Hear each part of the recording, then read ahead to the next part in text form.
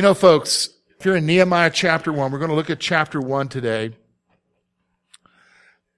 I usually think about my sermon series way ahead of time. And actually, I thought about this series back in August of last year. I felt the Lord was laying Nehemiah on my heart. But when we entered into September, I kind of felt him say, no, not at this time. So we did Philippians, which was a really good series. I have had a lot of you comment to me about the impact of that in your life. But then as we were approaching the end of the end of Philippians, I was trying to figure out, okay, Lord, what do you want me to do now? Do I go back to Matthew? And I didn't feel good about that. But then through some different circumstances and so forth, it came back to, okay, now's the time to go through Nehemiah. And here's why. Because, you know, the fact of the matter is that all of us, when you look at your life, we grow used to things. Do you know what I'm saying? You just kind of grow used to it, and you kind of wish that things would be better, but you've kind of given up hope. Do you know what I'm saying?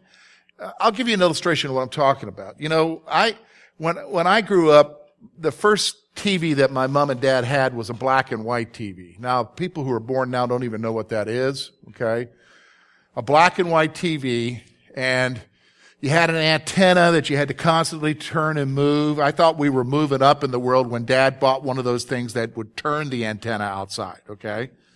You know, the thing that you put on. And they were big TVs. They looked like a piece of cabinet. Do you know what I'm saying? And we had a black and white, but it had a dial on it, and you had to click, click, click, click, you know, turn the dial this way or another. And as always, because you're using it all the time, the knob wears out.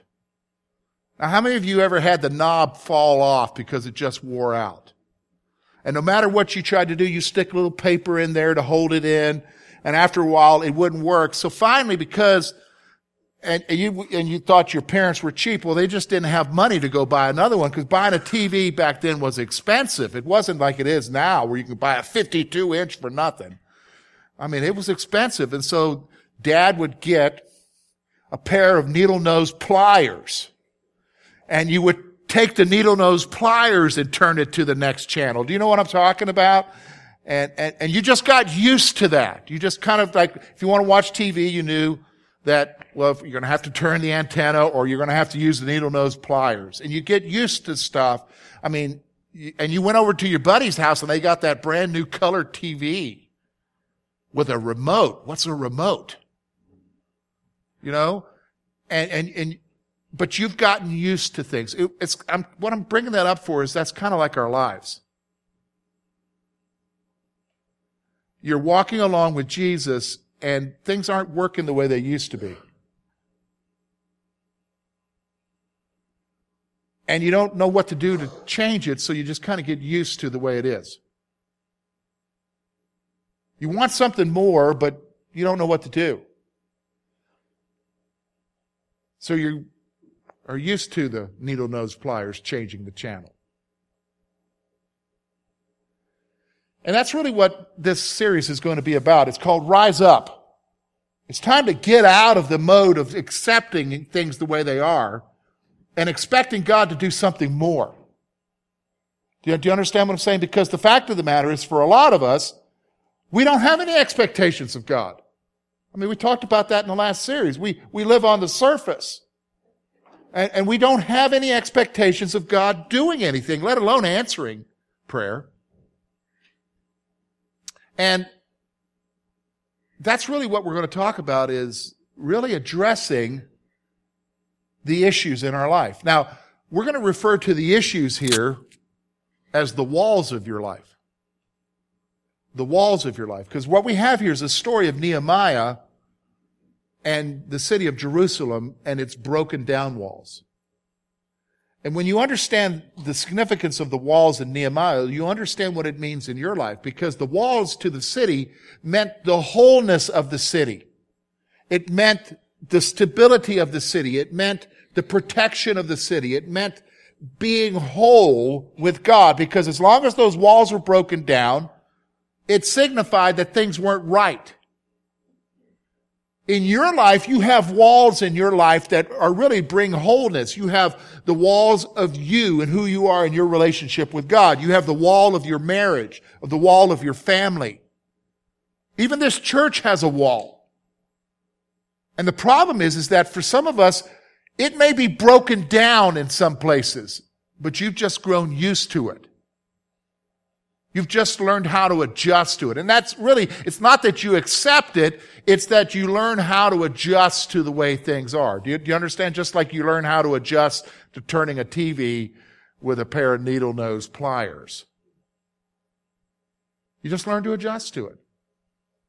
And so that's what we're going to do, is we're going to look at some faith lessons, because we're going to look at a man who decides that God needs to do something to rebuild the walls. So look with me. We're going to look at chapter 1, and we're going to talk about broken walls today. Chapter 1, he writes, "The words of Nehemiah, the son of Hilkiah, it came to pass in the month of Chislev, in the 20th year, that I was in Shushan, the citadel."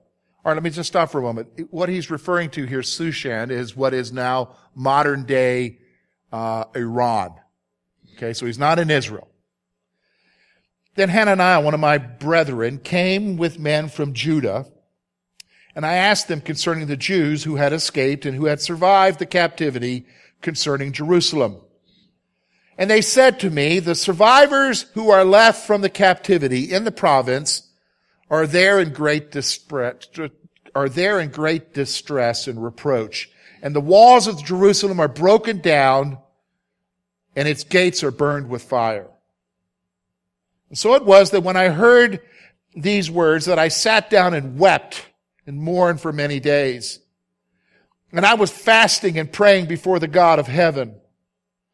And I prayed, Lord God of heaven, O great and awesome God, you who keep your covenant and mercy with those who love you and observe your commandments, please let your ear be attentive and your eyes open, that you may hear the prayer of your servant, which I pray before you now, day and night, for the children of Israel, your servants, and confess the sins of the children of Israel, which we sinned against you, both my father's house and I have sinned. We have acted very corruptly against you. We have not kept the commandments, the statutes, nor the ordinances, which you commanded your servant Moses. Remember, I pray, the words that you commanded your servant Moses, saying, if you are unfaithful, I will scatter you among the nations. And if you return to me and keep my commandments and do them, though some of you were cast off to the farthest parts of the heavens, yet I will gather them from there and bring them to the place which I have chosen as a dwelling for my name. Now these are your servants and your people, whom you have redeemed by your great power and by your strong hand. O Lord, I pray, let your ear be attentive to the prayer of your servant, to the prayer of your servant who desires to fear your name. And let your servant prosper this day, I pray, and grant him mercy in the sight of this man. For I was the king's cupbearer. Here's what we're going to do, folks. We're going to look here. We're going to basically divide it up into 3 sections. And from each section, we're going to gain a faith principle. So if you have your bulletin, on the back of the bulletin there, you'll see the way that we normally fill out as you go along here. And you're going to notice that within each section, there's going to be some faith principles for you to fill out. Okay? We're going to learn some lessons from this passage about how we can apply it to our lives. We're going to talk about, first of all, what's going on. And then we're going to talk about what we can learn from it. Okay? So first thing we're going to do is look at the report. Now here's what's going on. Verses 1 to 3. We meet a guy by the name of Nehemiah. He's a Jew. And he's serving the king of Persia. He's serving the king of Persia. He is his cupbearer. Now, what is a cupbearer? Well, about the closest thing that we have to a cupbearer would be a food tester. Even the President of the United States has a food tester. He just doesn't eat anything that's put in front of him. Somebody makes sure that the food is okay so that he's not what? Poisoned. Same thing back there in that day. You just don't give the king a cup of juice to drink. Somebody's got to test it to make sure that it's okay in case somebody wants to poison him. So this is what Nehemiah's job is. It's a pretty trusted position. You just don't have anybody test your food. It's got to be somebody who's really close to you that you trust. So he's a trusted official of the king of Persia.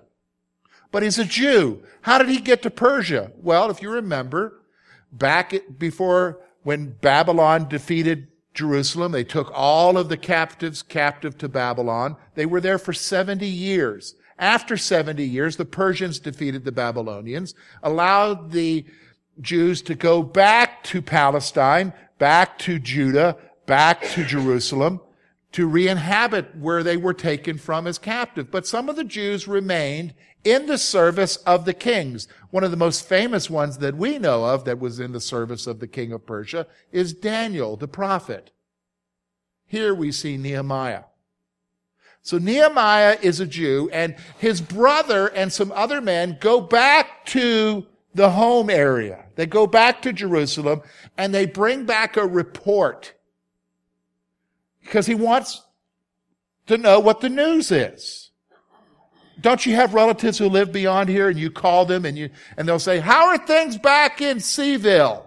How are things back in Kerwinsville? How are things in Clearfield? You ever notice that? People will ask that. Same thing's going on there. How are things back in Jerusalem? So I want you to notice what happens here. He gets a report that things aren't going really well. Here it is, not just 70 years later, but possibly 80 years later, and the walls of the city have not been rebuilt. They're still in ruin. Now, why is that significant? Because in ancient cultures, the safety of a city was based upon how well the structure of that wall was, because that would repel raiders, thieves, other armies that would try to come in. But they didn't have any kind of protection. So they come back and he says to them, things aren't going well. The people are distressed. Think about it for a moment. If you knew there was a crime wave going on in town and all of your locks don't work and your windows are broken, wouldn't you be a little nervous? No, George, I have a friend. Well, let's say you don't have your friend that pistol. Let's say you're all by yourself. Like, you ever go to the city and you don't know where you're at and you're feeling nervous there? They're feeling nervous. So here's what I want you to see. The first thing that comes out of this passage. The broken walls brought a strong sense of vulnerability and disgrace. The broken walls brought a strong sense of vulnerability and disgrace.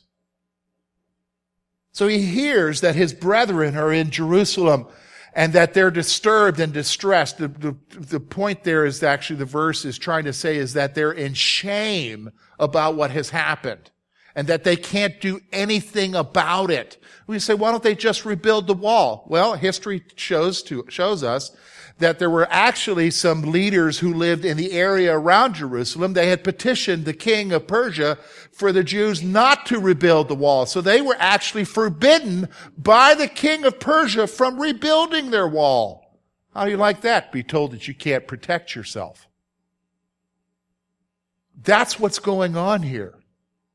The walls, which really signify the wellness and the wholeness of the people, are not allowed to be built up.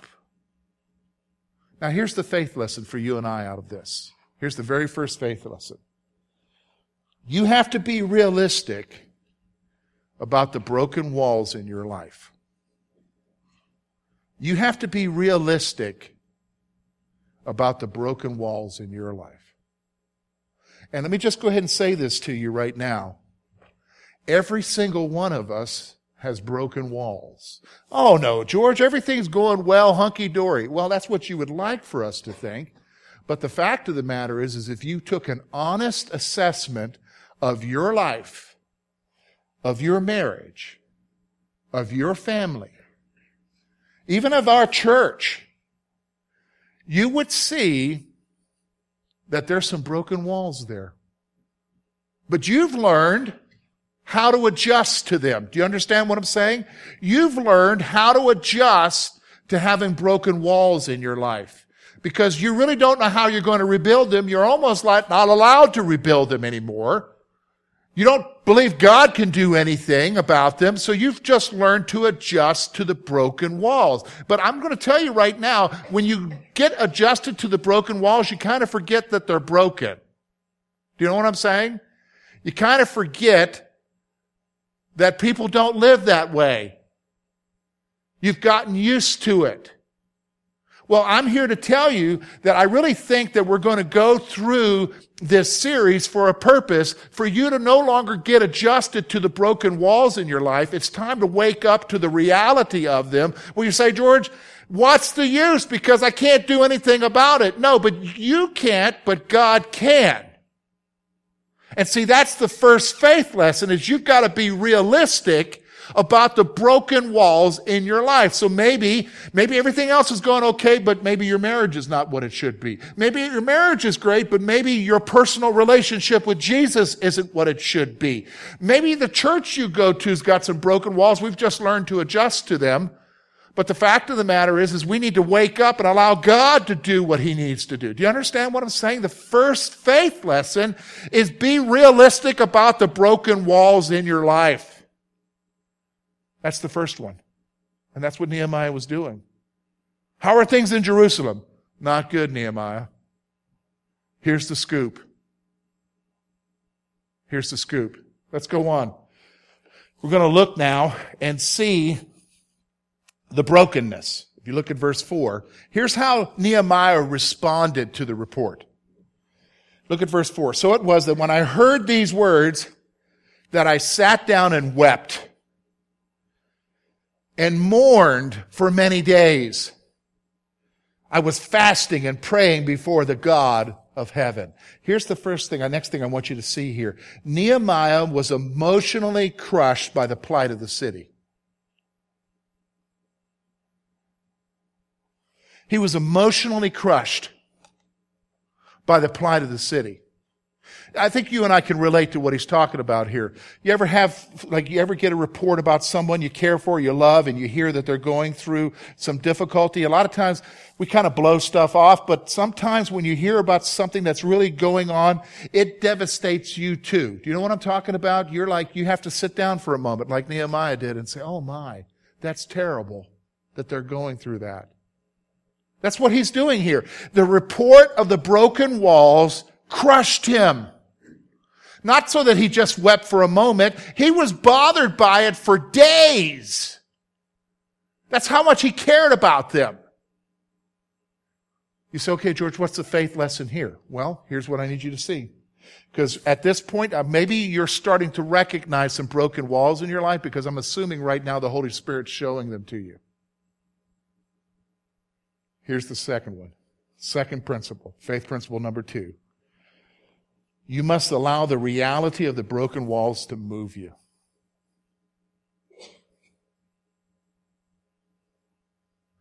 You must allow the reality of the broken walls to move you. You say, wait a minute, George, I've already cried over these broken walls before. I'm beyond that now. Yeah, I know, you're indifferent. You've learned to adjust to them.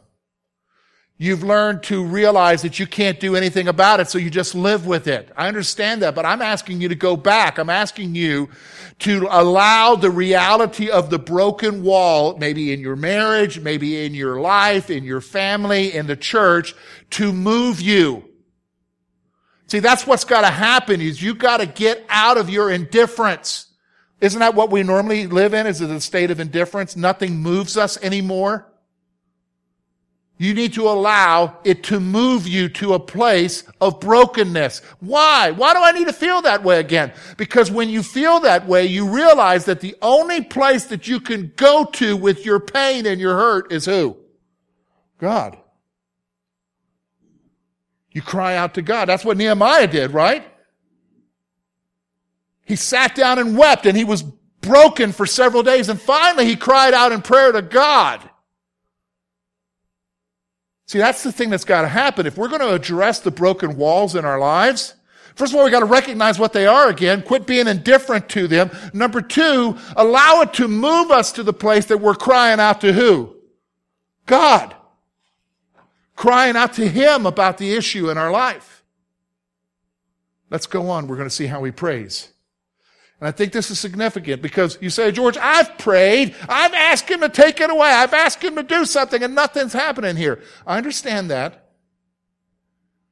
But I want you to see how Nehemiah prays. Look with me at verse 4. So it was when I heard these words that I sat down and wept and mourned many days, and I was fasting and praying before the Lord God of heaven. Now here's what he said. Then I said, I pray, O Lord, God of heaven, O great and awesome God, you who kept your covenant and your mercy with those who love you and observe your commandments, please let your ear be attentive and your eyes open, that you may hear the prayers of your servant, which I pray before you now, day and night, for the children of Israel, your servants, and confess the sins of the children of Israel, which we have sinned against you. Both my father's house and I have sinned. We have acted very corruptly against you and have not kept your commandments, the statutes, nor the ordinances which you commanded your servant Moses. Now here's the first thing we're going to see from the prayer. Nehemiah confessed his responsibility for the city's sin. Nehemiah confessed his responsibility for the city's sin. Now you're saying, hold on a second, George. All right, wait a minute now, hold on. How old is Nehemiah? The city was destroyed. You already said they were in captivity in Babylon for 70 years. It's probably another 10 years here. So that city was destroyed at least 80 years before this Nehemiah hears this reports. How old is he? Because he obviously isn't from Jerusalem, so he didn't do anything wrong. Why is he confessing? Because he realizes he's just like his fathers. And he has the same tendencies. And even though he wasn't there, he still does the same sins. He doesn't listen to God. He does his own things. He breaks God's commandments. So Nehemiah confessed his responsibility for the city's destruction because he knows the city was destroyed. If you read through the Old Testament, you'll know that the reason why God allowed Babylon to destroy Jerusalem is because of what? They had turned away from God. They had sinned against God. And Babylon was destroyed because of their sin. It was punishment. So he's recognizing his responsibility in this. Even though this happened 70, 80 years before. He's responsible. He's responsible. Because he has the same tendencies. Same tendencies. Here's the faith principle for you and I. And this is the one where we're going to have to spend some time thinking about. Faith principle for you and I. Faith principle number 3. You have to confess the issues that led to the broken walls.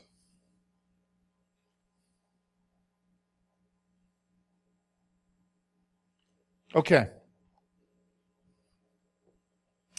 Here's what we've said. Number 1, faith principle number 1, recognize the condition of your walls. You say, that's not hard for me to spend a lot of time there. I know what they are. I know what it is in my family. I know what it is in my marriage.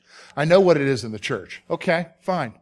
You have to allow that to move you because faith principle number 2, you need to allow that to move you because you want to be moved towards God. You say, okay, I understand that, George. I understand that. I've been there. I've been indifferent, but I'm willing to allow those emotions to come back to move me towards God. Now, here's what number 3 is telling you. Number 3 is you got to address and confess the issues that you did that led to it. That one's hard. Why? Because we all struggle with one common problem. Pride. Oh, it's her fault. Oh, it's his fault. It's their fault. It was my mama's fault or my daddy's fault. It was my scoutmaster's fault. It was that preacher's fault. And we come up with all of the reasons why it's somebody else's fault concerning the broken walls in our life, right? It's my husband's fault. If he just didn't leave his underwear laying around all the time, what does he think I am, a maid? Or it's her fault. If she just didn't quit nagging me all the time, asking me to pick up my underwear. It's my mama and daddy's fault because they're just like keeping me in a cage and I want to be free. It's that preacher's fault. It's that coach's fault. It's everybody else's fault, isn't it? But there you are. You've got a broken wall in your life. You've got a broken wall in your marriage. You've got a broken wall in your family. You've got a broken wall in the church. And it's everybody else's fault. See, that's our problem. Here's the thing. The faith principle is that you begin to recognize that, you know what, it's broken, yeah, maybe because of somebody else, but I helped break it. I helped break it too. And you go to God and you confess that. Now let me explain to you what confession is. Confession isn't this mamsy-pamsy, oh, please forgive me, God, I sinned. Yeah, anybody can say that. We've sinned. But God knows exactly what you did. So with God, who knows exactly what you did, it's a whole lot better to go to Him and say, God, I did what you saw me do. And He saw you. And you say to Him, forgive me, Lord, I did do that. And I admit it. Forgive me, Lord, I used dynamite on my wall. I didn't just use a sledgehammer, Lord, I used dynamite. Lord, I know the other person was holding the dynamite, but I lit the fuse. Did you understand what I'm saying? You've got to be honest. See, here's the question is, you say, well, I don't know if I want to do that, George. Well, let me ask you a question. Do you want to keep living in indifference and living with a pair of needle-nose pliers that's turning the dial on your TV? Or do you want to move beyond that into something more of wholeness in your life? I think I'm kind of sensing that we want wholeness. We want wholeness in our life with Jesus. We want wholeness in our marriages. We want wholeness in our families. We want wholeness in our church, right? Am I correct in assuming that? Well, you got to recognize that the walls are broken. You got to be broken over the fact that the walls are broken. And number two, you got to recognize that you help contribute to the problem. And quit saying it's somebody else's fault. You got to own your stuff. You got to own your stuff. That's what Nehemiah is doing here. That's why our prayers maybe need to change, right? Because that's the first thing he starts out with. God, I know that you can do this, but you know that we're the ones who messed up. We're the ones who sinned against you. Let's continue in his prayer. We're going to see the fourth principle here. Look with me at verse 8. Remember, I pray, the word that you commanded your servant Moses, saying, if you are faithful, I will scatter you among the nations. But if you return to me and keep my commandment and do them, though some of you were cast out to the farthest parts of heavens, yet I will gather them from there and bring them to the place which I have chosen as a dwelling for my name. Now these are your servants and your people, whom you have redeemed by your great power and by your strong hand. Here's what I want you to see. Here's what's going on. Nehemiah reminded God of his faithfulness and promises. That's what he's doing here. After making confession, here's what he does next. He goes and he says, Lord, this is what you said you would do if we returned to you. Lord, this is what you said you would do. Now listen, why is he doing that? He's not doing it to manipulate God. Because number one, can I just let you know, God is not manipulated. God's not manipulated. You can't just say the prayer the right way to get him to move, to do something. Do you understand? He knows that God's not manipulated, but what's he doing? He's not trying to manipulate God, but he's trying to remind God what God said he would do. He's reminding God to act on what God said he would do. So he's going to God and he's saying, God, you said if we would return to you, if we would want to make things right, you would bring us back and you would make us your people again. You promised that, Lord. He's reminding God of his faithfulness and his promises. Now here's the next thing I want you to see. Here's faith principle number 4. Look to God's promises as a source of strength, not manipulation.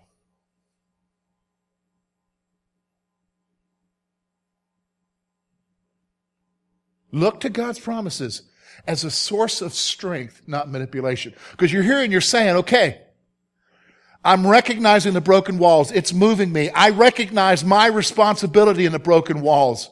But I still got broken walls, George. Yes, but you go to God and you say to God, God, you told me if I came back to you, you would help me.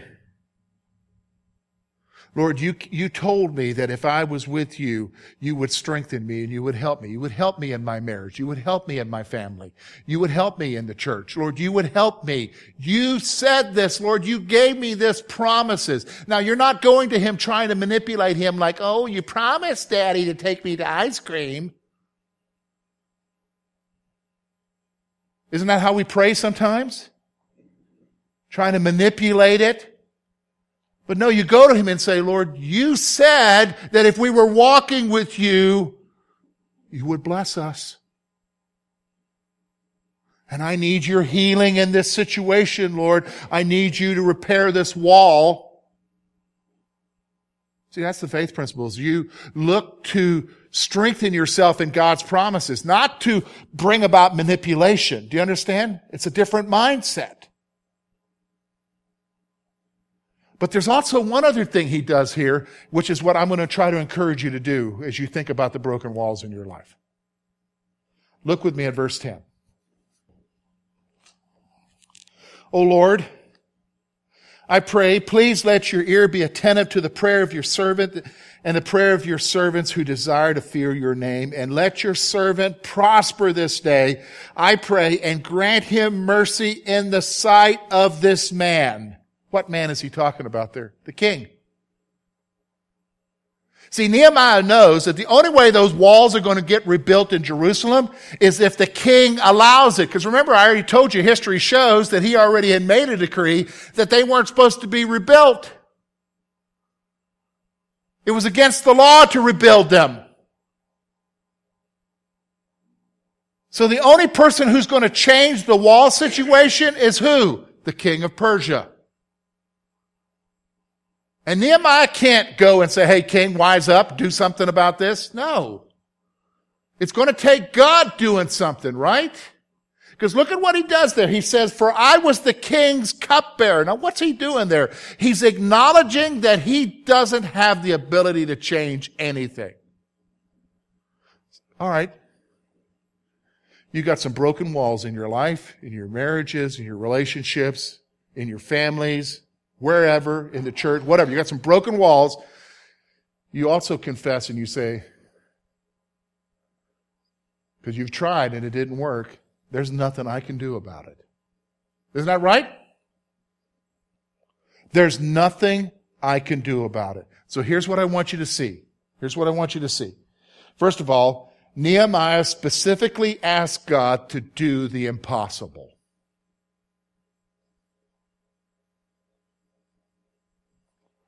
He's asking God to give him favor with the man who can change the situation. Only God can do that. Only God can do that. He's asking God to do the impossible. Because he's just a cupbearer. He's not even a counselor to the king. He's just the guy that makes sure that his juice is okay. Do you understand? That they got his tea right. That his iced tea has enough ice in it. Nehemiah specifically asked God to do the impossible. So here's the last principle, faith principle number 5. And here's what I'm hoping. I'm hoping that you're looking at your life and you're saying, George, I got some broken walls. And I want things to be different. Well, here's faith principle number 5. Be specific with God about your broken walls. It may seem impossible. They're broken for a reason. There's a reason why they're broken. And you can't even fathom in your mind how it's going to change. Isn't that what happens sometimes? We get to the place where we don't know what we can do to change it. That's fine. Nehemiah listened and he heard the report about Jerusalem. And in his situation, there's nothing he can do. But he knew that there was a man who could do it. God, show me favor with this man. Change that man's heart.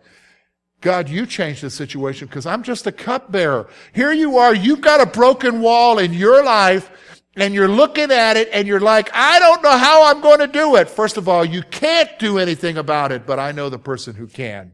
And so do you, Jesus. So you go to him and you be specific with him about your broken wall. Don't be this mamsy-pamsy, oh God, repair my wall. No, you talk to him about it. It's broken down. Pieces are scattered everywhere. This is what's happening because of it. I need you to change this. Help me put one piece back up so it works. You get specific with him about it. Specific with God about it. But here's the thing. You've got to want it to change. I want it to change for you, but it doesn't really matter if I want it to change for you. You've got to want it to change. Do you understand? You've got to want the walls to be rebuilt. So rise up. Rise up.